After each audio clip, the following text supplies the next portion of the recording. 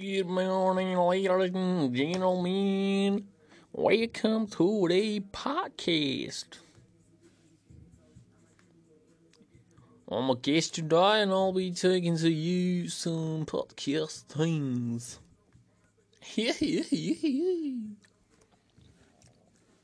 So, how you doing, bro? Oh, no, I'm doing real great, bro. I'm really great. My friend is obviously not too good with his accents because he is really mixing it up at the moment. Oh no, bro, don't freaking do that on me. Okay, genoeg van afstand. Je moet nie weer podcast toe kom nie. Ek het uiteindelik my YouTube video's begin. Finally. So dit gaan so op die oomblik in tyd lyk dit asof die YouTube video's net 'n klomp van my Snapchat memes is wat ek self maak. Wat ek dan op YouTube gaan sit. Die video's sal seker so 'n minuut tot 5 minute lank wees. Ek sal elke naweek sal ek video's post. En dan sal ons maar kyk van daar af. As ek meer tyd op my hande kry, sal ek ander video's ook begin maak. Maar dis vir al wat ek nou gaan maak. Finally begin ek nou iets maak. Podcasts gaan maar stadig. Ek gaan definitief die podcast 'n bietjie meer probeer doen. As daar enigstens iets is wat jy dink ek moet cover of oor moet praat in 'n podcast, is welkom om vir my te sê op Instagram, DM my net. Ek sal dit waardeer. En dan sal ek spesiaal die topic daarvan cover.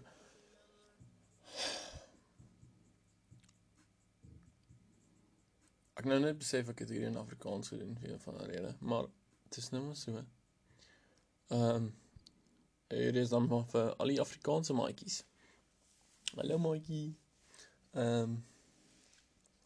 So ek het nou finally op Snapchat begin praat met mense.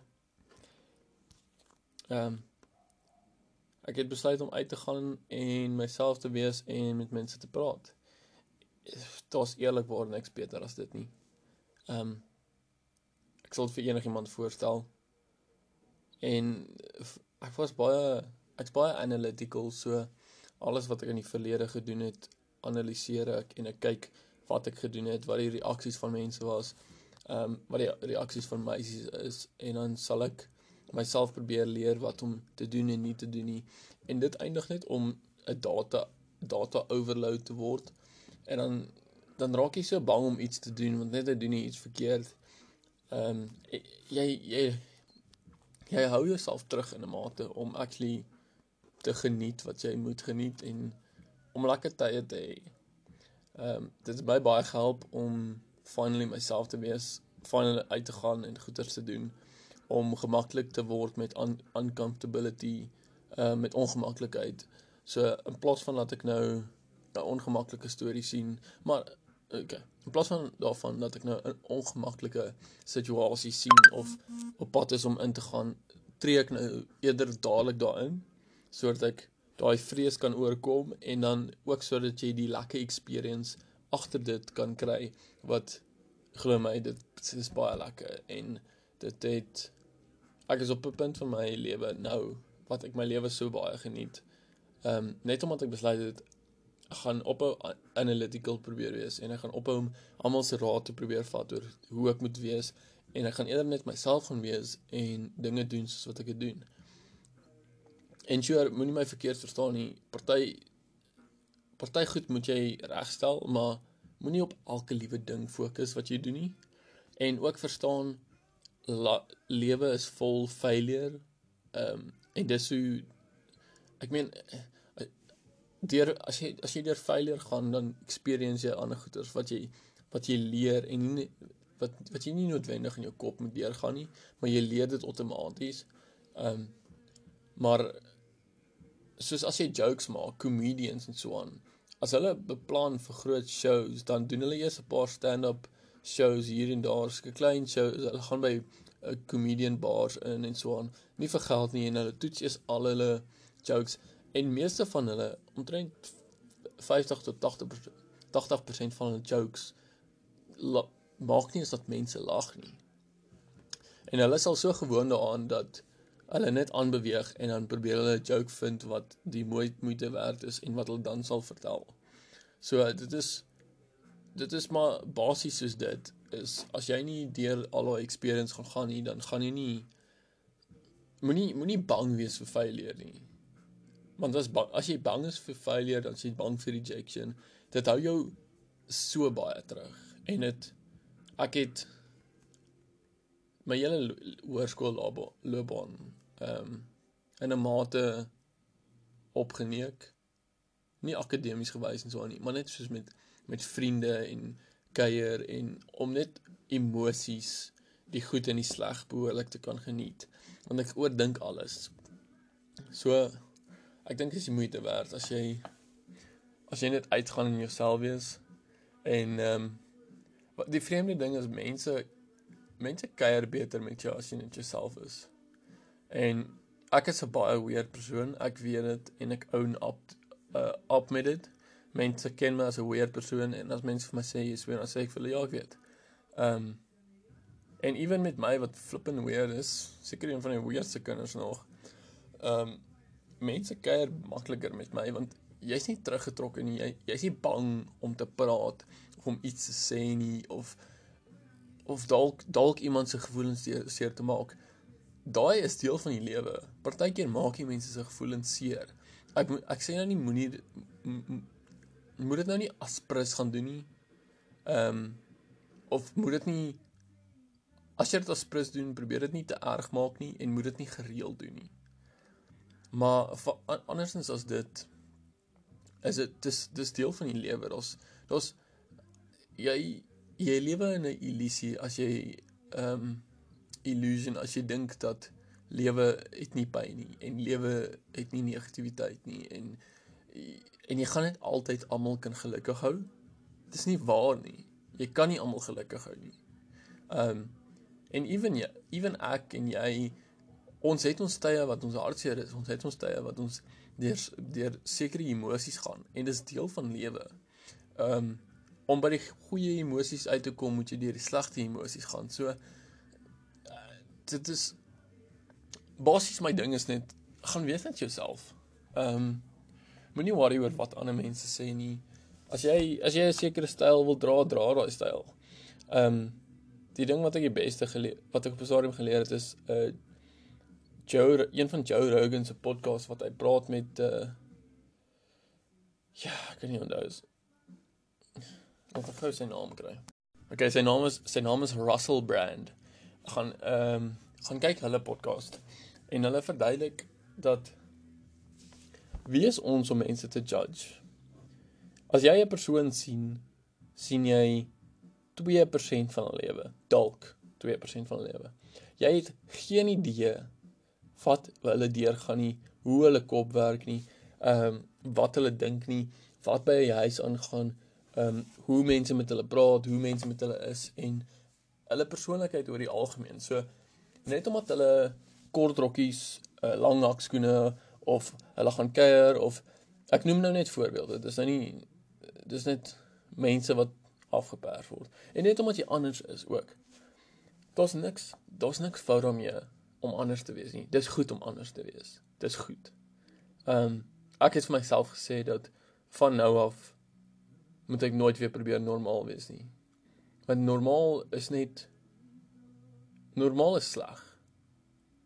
Om te probeer normaal wees is nie goed nie. Almal het 'n weird kant. Almal het 'n negatiewe kant. Almal het 'n donker kant. Almal het 'n slegte kant. En vir party mense moet jy dit net wys. Moenie probeer wegkruip en sê nee, ek is net 'n normale persoon nie. Normaal is nonsens. Moenie probeer normaal wees nie. Probeer anders wees. En soos die een ding wat ek onthou wat ek gesê het is wees jouself, maar moenie kinderagtig wees nie. Wees snaaks, maar moenie kinderagtig wees nie. So wees jouself, maar maak seker jy is besig om jouself te wees. Maak seker jy doen dit nie om aandag te skep of om om die idee vir jouself by ander mense, moenie wag vir ander mense se komplimente nie. En as jou vriendegroep nie vir jou werk nie, gaan kry vir jou ander ene. Daarso is baie mense op hierdie planeet. Baie. Gaan add 'n paar mense op Snapchat. Ja, iets baie cool van Snapchat is, Snapchat is baie beter as WhatsApp in my opinie. Vir persoon tot persoon kommunikasie en wanneer jy met iemand wil connect. Of om met mense oor die algemeen te connect. Snapchat simuleer 'n regte lewe vir my baie beter as enige ander app wat ek ken, vir dit net soos julle houe gesprekke en so aan. Want Snapchat, jy kan die persoon se gesig sien, jy kan 'n video neem en nadat die persoon dit gesien het, verdwyn daai message. Wat baie cool is, want dis amper dieselfde soos regte lewe waar jy met 'n persoon praat en jy moet dan self onthou wat gesê is en jy moet self die memory onthou in plaas van dat jy teruggaan op die WhatsApps en probeer sien, okay, dis wat hier en hier en hier gebeur het en dis die lekker tye wat ons gehad het en hoekom het ons nou nie meer lekker tye nie. WhatsApp kan meer detail hê en die data kan langer daar bly, maar op dieselfde tyd is WhatsApp is nie so goed nie, want WhatsApp is meer emosieloos, as ek dit so kan stel.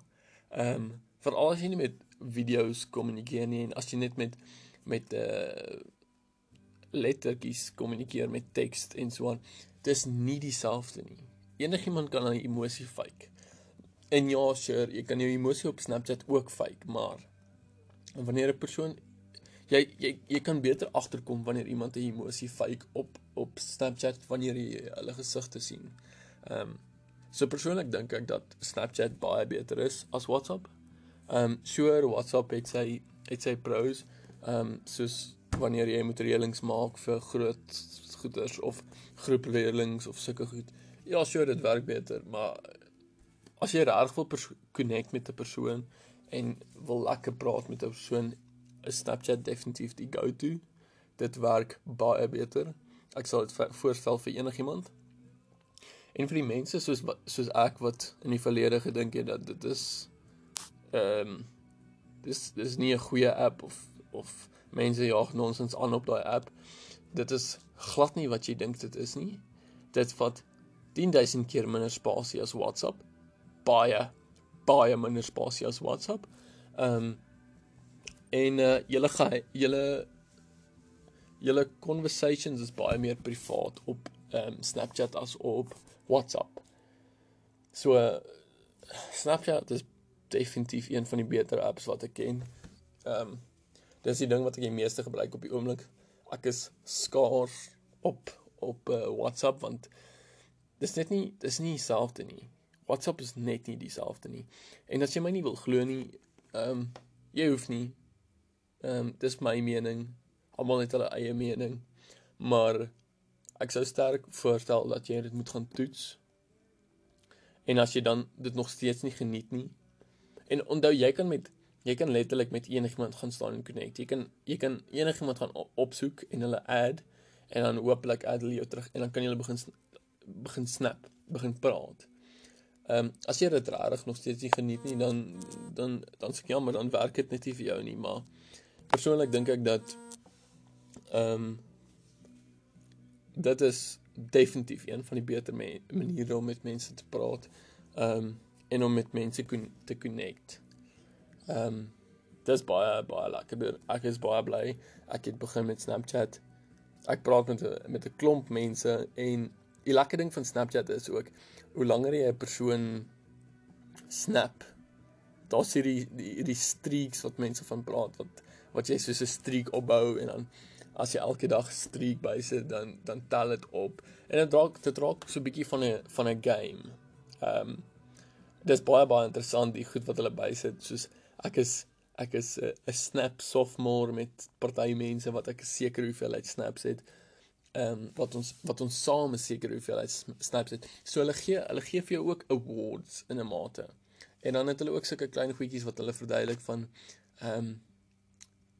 as jy in Oktober, September, enige maand van die jaar gebore is, dan het jy so 'n birthstone en dan verduidelik hulle jou hoe daai mense van daai tyd, van daai maand is. En dis baie interessant hoe akkuraat daai goeders eintlik is. Dis baie cool. Maar hulle het, soos Snapchat is nie net 'n app waarop jy foto's stuur en praat en so aan nie. Daar's eintlik baie interessante goed op Snapchat. Ja, daar's baie interessante goed op Snapchat. En die filters maak dinge baie lekkerder. Dit gee jou 'n kans om lekker jokes te maak, om met mense grappies te maak, om 'n bietjie te lag. Jy kan ernstig wees, jy kan die snaakste filters kry. Die filters is oneindigend baie op Snapchat. En dit is regtig, as jy my YouTube video gaan kyk,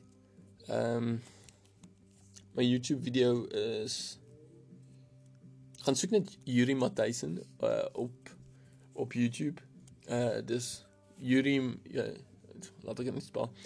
Dis klein J en dan I, soos bakkie R, kolletjie I, E en dan spasie en dan hoofletter M A en dan M en dan ATTHISEN. Gaan soek dit net, julle sal outomaties my account kry.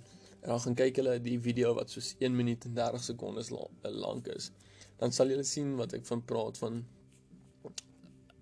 al die filters wat jy kan opsit. Ek dink ek het 'n paar video's van filters daar, maar dit is baie lekker app. Dit is baie eenvoudig. Jy sal dit vinnig uitfigure. En daar's regtig 'n verskeidenheid van filters wat jy kan opsit. En dis nie, ek praat nie van beauty filters nie. Ek praat van goeters wat jou mond laat snaaks lyk. Jy wat in 'n chimpansee sit en jy beheer net die lippe en die oë. Daar's baie snaakse goed daarop. Dis definitief die moeite werd. Ek sal vir enigiemand voorstel. Maar ja. So terug na die punt wat ek voorheen wou net met julle deel is, gaan uit of gaan sit op 'n stadium en dink, wie is jy? En soos, glo my, jy gaan dalk nou nie regtig antwoord sê wat sê, ek is so nie. Maar gaan vra jouself of jy jouself, of jou brein en jou denke jouself onderdruk om 'n sekere manier te wees. En dan probeer jy om een keer net daar uit te gaan en jouself te wees. Al is jy energiek, al is jy ek weet nie, party mense is, ek weet nie of hulle teruggetrokke is en of hulle net skaam is nie, maar tree in ongemaklikheid in. Soos nou nie negatiewe goed nie, net soos goed wat jy nog steeds dink is reg, maar wat jy dink daar's niks fout mee nie, maar tree in daai ongemaklikheid in.